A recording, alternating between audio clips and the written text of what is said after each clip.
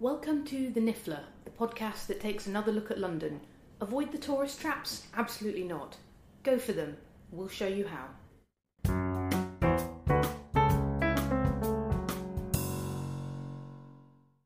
Good evening and welcome to the podcast that answers that fundamental question, should you go to Leicester Square? And if you do, what do you do there?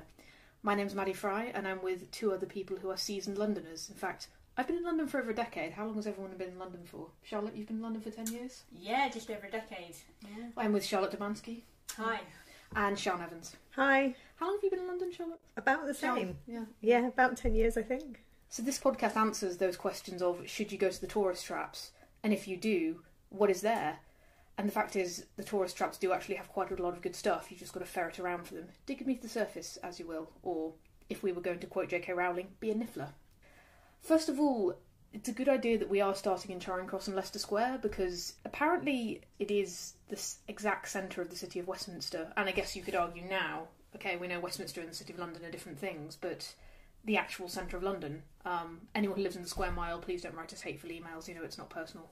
Just outside St Martin-in-the-Fields, that big church that overlooks Trafalgar Square, there is a plaque commemorating the fact that this is the exact geographical location of the city of Westminster. And it is, Charlotte, have I got this right? It's where they measured all the points from which you can measure London's distance from. Yeah, so you could be in New York or Tokyo, and when it says X million miles to London, that's where it's measuring to.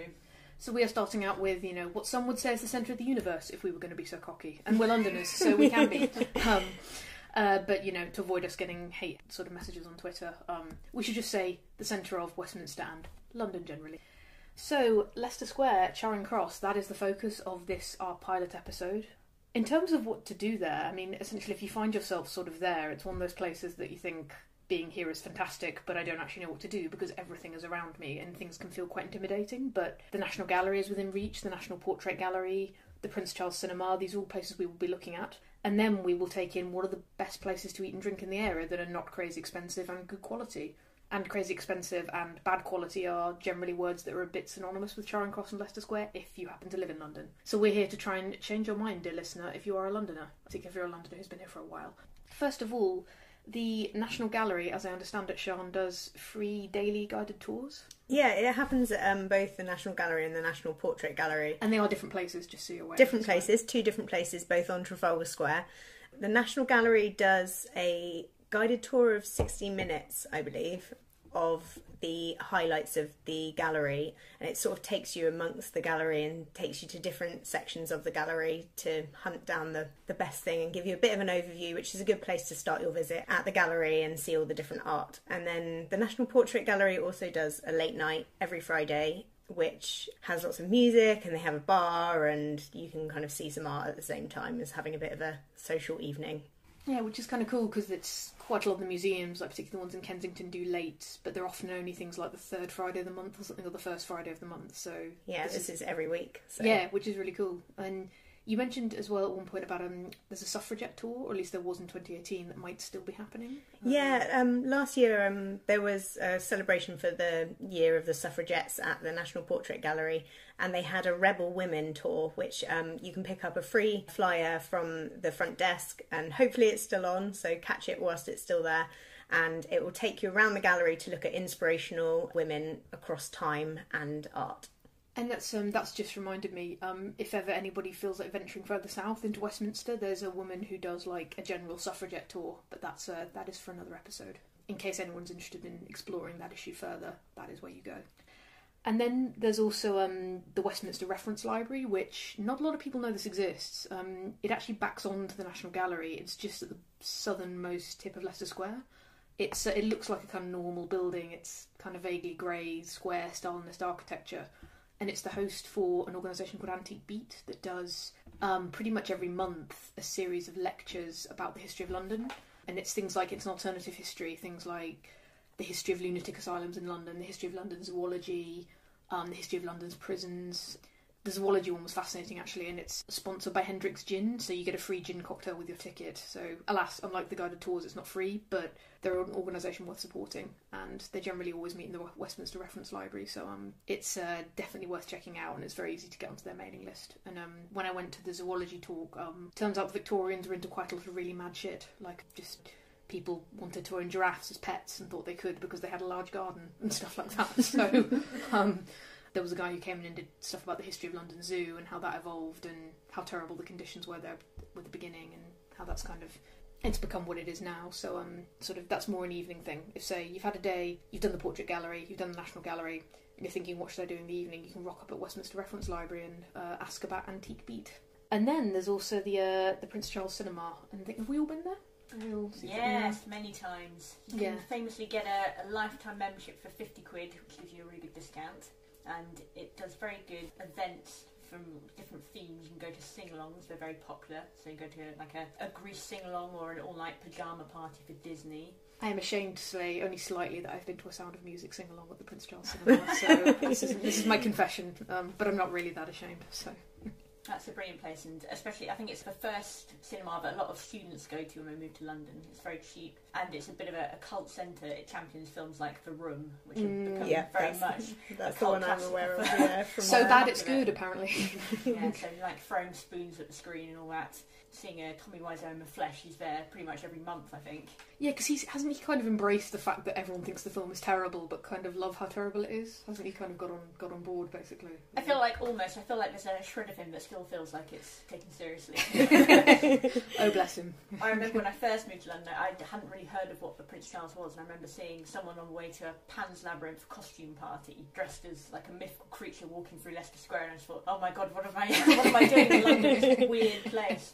I guess we all came from rural areas, didn't we? I grew up in rural Oxfordshire, you grew up in Herefordshire / Wales. And I grew up in Devon, so yeah. Yeah, so I guess it's sort of, even though now I guess people get jaded after they've been in London for a while, but I'm still really excited by what London has to offer, and I like the fact that it has layers and there's always new things happening and there's always new things to discover, and for me it hasn't really lost the magic. I don't know about you guys, like the high sort of house prices and rent prices and general really, really sort of extortionate cost of living still haven't killed my love for it, I suppose. I think they get you down, but then when you start to talk about all the amazing things that it has to offer, like the Prince Charles Cinema, then you just realise you're in the best place ever.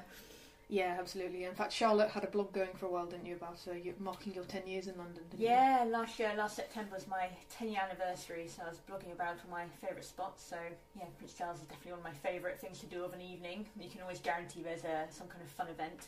And even they used to do things like Sunday morning breakfast screenings, so you see the Breakfast Club for a £5 kind of thing. Oh, seriously? Oh, that's really cool. Yeah, so it's definitely worth checking back all the time. And they do quite a lot of screenings for just £1, don't they? Or you can get, or if you get the membership card, which costs a tenner for the year. I mean, if lifetime membership is £50, then tenner for a year. It's you can get like £1 screenings for things. They do a lot of nostalgia stuff, don't they? Often they do like a Nightmare on Elm Street marathon, or they do a Lord of the Rings marathon, and you can just sort of rock up in your pajamas with a ton of biscuits and just sort of sit it out, really. So yeah, they do lots of talks and film quizzes and things like that. We saw Kevin Smith talking about his new film there once. Met him in the flesh. Isn't there a toilet cubicle named after him? Yeah, and his wife Jennifer Swarbeck, I think her name is.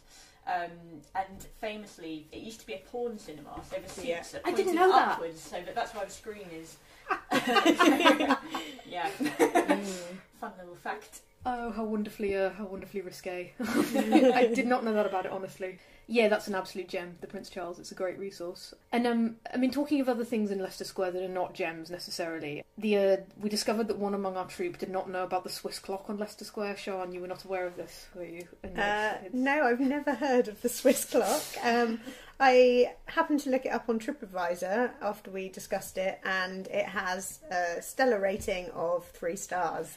And some pretty interesting reviews. Yeah, in fact, there's an anonymous review by somebody who's just put, "Oh God, the noise, make it stop," because it's positioned exactly between the M&M world and the Lego world, and or whatever the fuck they're called. Prime location on Leicester Square, obviously. Absolutely, and because nobody really looks up, I guess everyone's, you're trying to figure out where you're going, and if you're not very tall like I am, you kind of, most things are taller than you, so you don't really want to get neck pain all the time. But the clock has been there for a while, but even then someone on the internet has contested its existence. So, but it's definitely still there, listeners. It's definitely still there. So what was the reason behind the clock again? Oh, it's the Swiss. Was it the Swiss people? Yeah, in the 80s, the people of Switzerland thought it'd be a nice gesture of friendship to give us a giant clock with the coats of arms of all the 26 cantons of Switzerland on it. And every hour we think, it plays a beautiful ringing of bells, and they have a little procession of cows and alpine animals.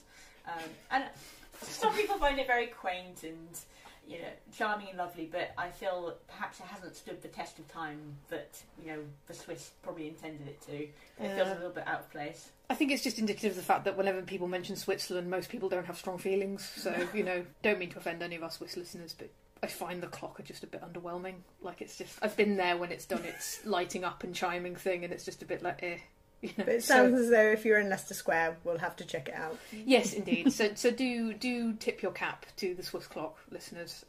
You know, it's there. It should be acknowledged. And fun little oddity. Yes, exactly. That's a good way of putting it. And also, there is a funny rule that you cannot build on Leicester Square. Is that right? It's something to do with it was a landmark in British land law or something that you cannot actually... Charlotte has actually studied law, so... Yeah, so... Buck passing time.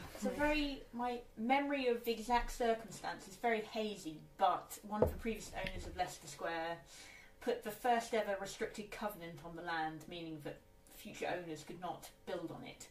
So that's probably a very bad summary of the true facts of the law, but it's protected in law, and it's a historic place where legal scholars and legal tourists might like to go to just appreciate, you know, the history that steeps the area. And it still remains a square to this date. It does. So it is actually square. Yeah, it's probably a very effective law. So well done them. Indeed, well done them. That is an achievement. And also, generally in London, you cannot fly a kite, and that is a law that's been in place since the 1830s and is still on the statute books. So, is statute books the right phrase, or just still on the statute, or still on the books? Case law, yeah, statute law. Yeah. Yeah. One for the books. One for the books, yeah. And you know, so apparently you can fly drones around Gatwick Airport, or not, as the case may be. That clearly. As of recording, that's still being debated whether or not there was a drone around Gatwick Airport.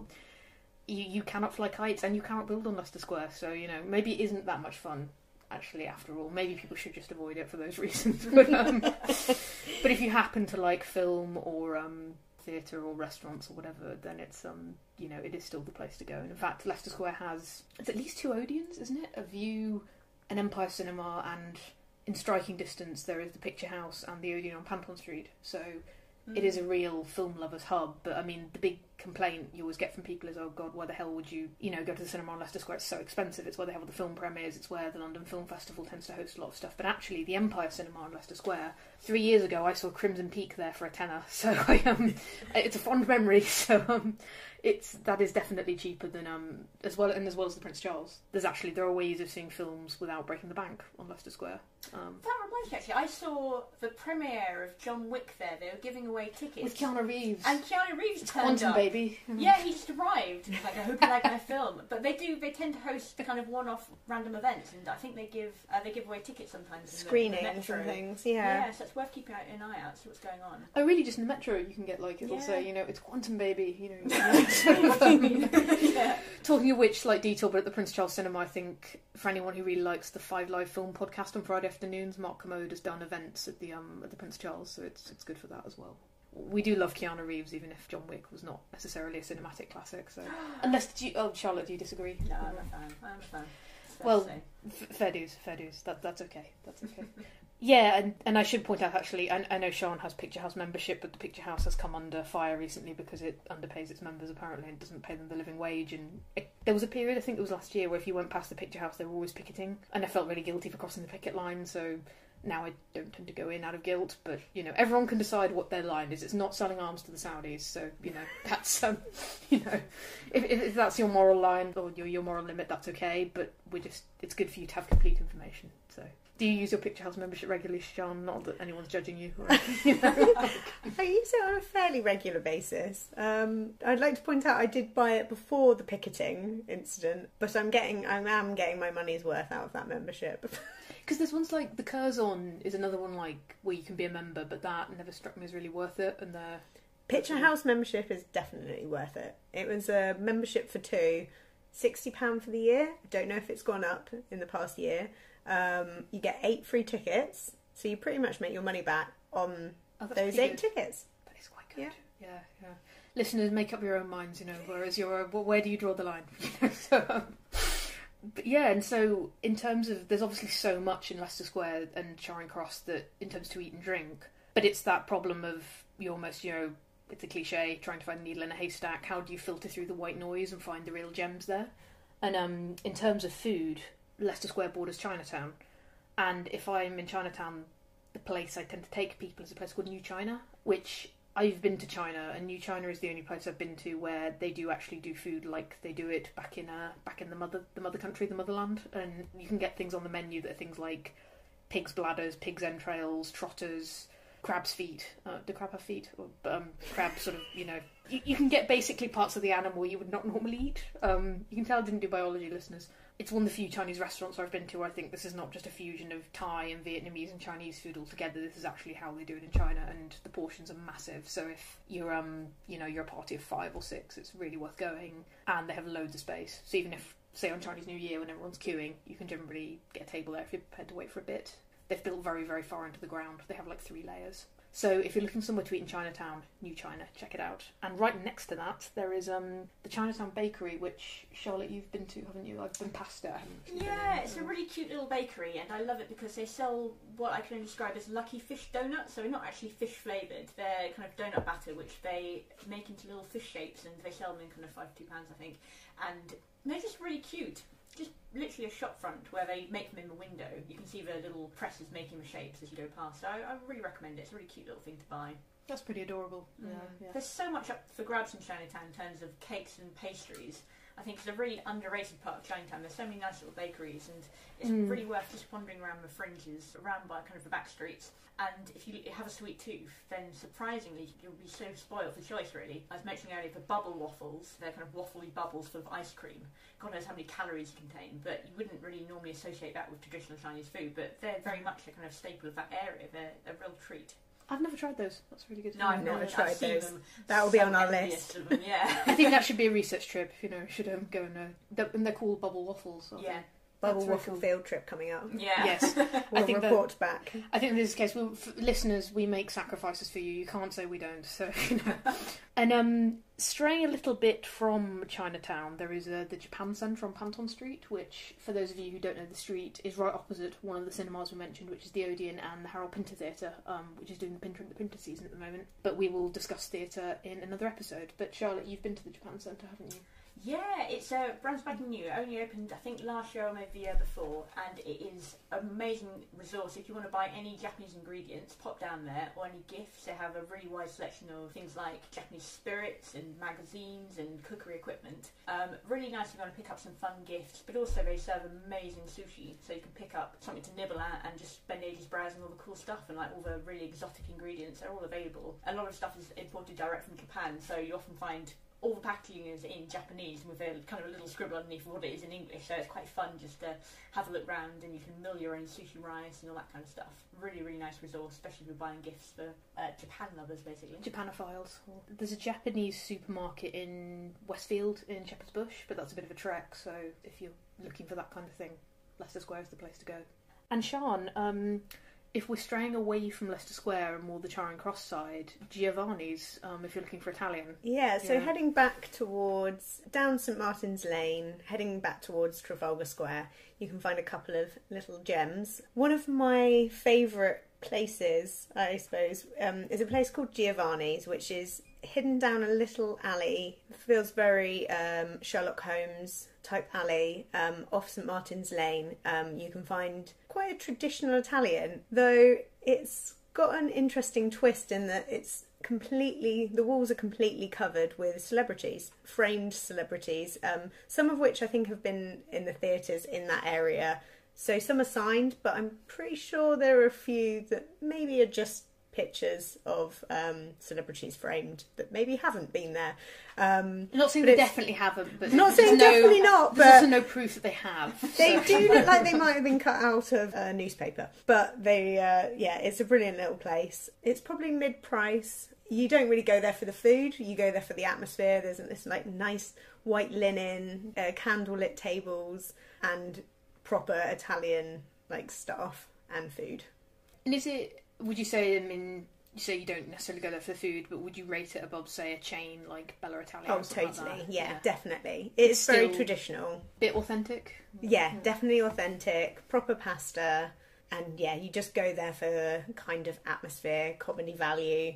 You may see some West End stars there, maybe. So it's a good place to go before or after going to the theatre as well. Yeah, and their website has a coat of arms, which is quite cool.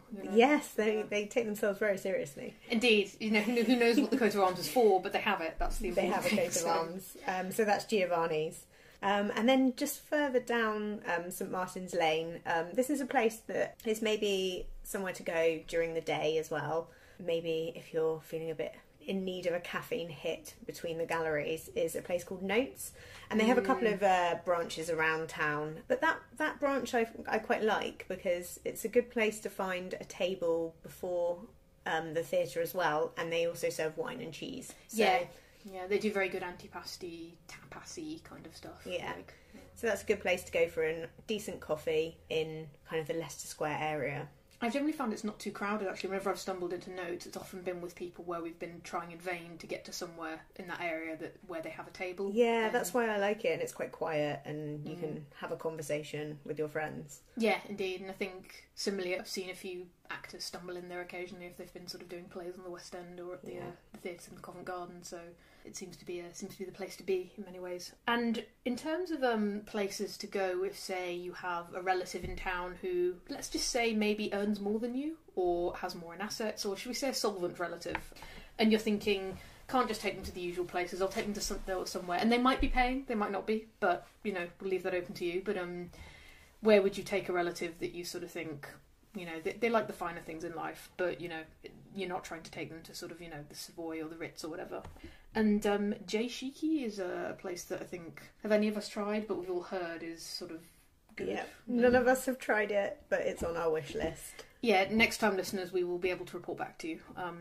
But then there's Koha, not far from there, Sean, which you've tried, haven't you? It was just round the corner from Jay Shaky's. So if you can't get in there, you can nip across the alley, I think it is, and it's like hidden behind, I can't remember which theatre it is, but it's the one that's right next to Leicester Square Station, and it's just a nice little cosy place. You can get some nice wine, a little bit of nice food, but it's very small, but it's just very nice. So is it a place to go to if you wanted a substantial meal? Yeah, I would say so, yeah. It's a good hearty meal. What kind of stuff is it? What's the cuisine? I think it's a mixture, like British, French, bistro type food. Bistro is a good word. Good catch-all word, yeah. And in terms of good places to drink, but that, some of these places will also serve food as well. We've touched on Notes. One of my favourites, which I've managed to drag Charlotte to, is the Cork and Bottle, which is below Leicester Square. Lots of people know about Gordon's, which is very near Embankment Station, which is sort of like the go-to wine bar, and it's particularly a good place for first dates. Even better, I would say, is the Cork and Bottle, because I've been there on a Friday and Saturday evening at like 9 or 10, which you'd think would be peak time, and I've managed to get a table there. It's never too overcrowded. Even if you can't get a table, they put you on a waiting list, and you're never waiting longer than about 5 or 10 minutes. Really good cheese, really good range of wines, dessert wines. Their cocktails are not fantastic, but I'd say stay away from those. But they do that thing, they do wine by the carafe, which not enough places do, in my opinion. And that's just in its weird little silo of calm when, obviously, Leicester Square is insane on a Friday or Saturday night, but if you find yourself there, Cork and Bottle is definitely a good place to go to. And in fact, Charlotte and I and another friend of ours went there right after another great place called Le Beaujolais, which is the bar where apparently the French expats in London do actually hang out. And that's on Lichfield Street, just off Charing Cross Road. They do amazing cheese as well. In fact, their cheese plates, I think, are cheaper and even bigger, and they do very nice wine. And if you want to practice your French, the bar staff there are all actually French, and it has quite a nice atmosphere. There's also something in the basement that's apparently very trendy. I've not been there yet, but it's some kind of vaguely exclusivist thing that you go to if you're French, or even if you just know it exists. Go exploring at your pleasure or at your peril. It's a great place. What's it got hanging from the ceiling? It's got all those ties. Yeah, it's got this amazing decoration. It's a proper little kind of, I wouldn't say dive, but it's quite a small little intimate space. Yeah, it's very intimate. Yeah, we went on. It must have been Friday night, and it was Chinese New Year, I think. That was it. Yeah. Absolutely packed in the area, but we still managed to get a table. So yeah, it's a proper gem. Yeah, we think we finally managed to get some Chinese food somewhere, and then we went into Le Beaujolais and then to Cork and Bottle, and we managed to get tables both times. And this was, one of the busiest nights of the year for the area. So I took my dad to Le Beaujolais, and he speaks relatively good French, and he quite liked being able to just practice with the barman. So I think they tried to discuss something quite high-minded, but I'm not sure how far they got because quite a lot of wine had been consumed. But in the best traditions. So a good place maybe also to take someone who's sort of francophone in London who's homesick.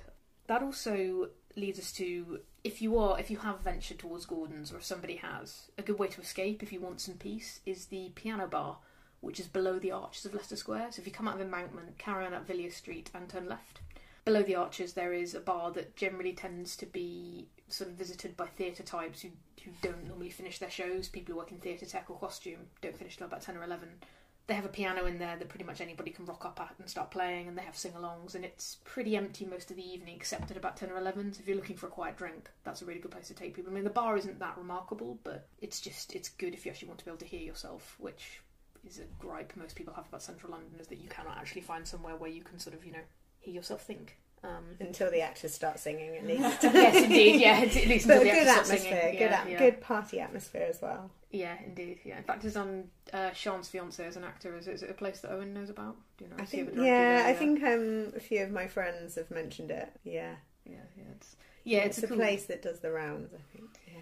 It does. I mean, one time I got stuck there with a friend of mine who's a costume designer, and it was early in the evening, so there was nobody there. And the barman, I think, was quite bored and just spent all his time complaining to us, and in a very wry, self-deprecating kind of way. But there came a point where we were like, you can have too much of a good thing. You can have, an empty bar can have its pitfalls as well as its upsides.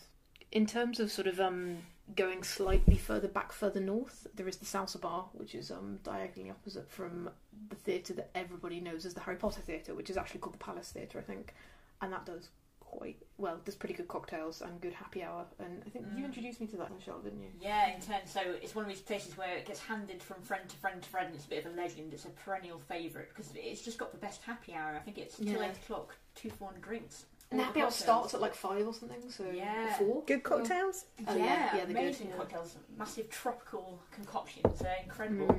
And also, it's nice because there's lots of different spaces, so you can sit out in the summer, there's a nice outdoor area, or there's a nice upstairs area if you want somewhere a bit quieter in winter.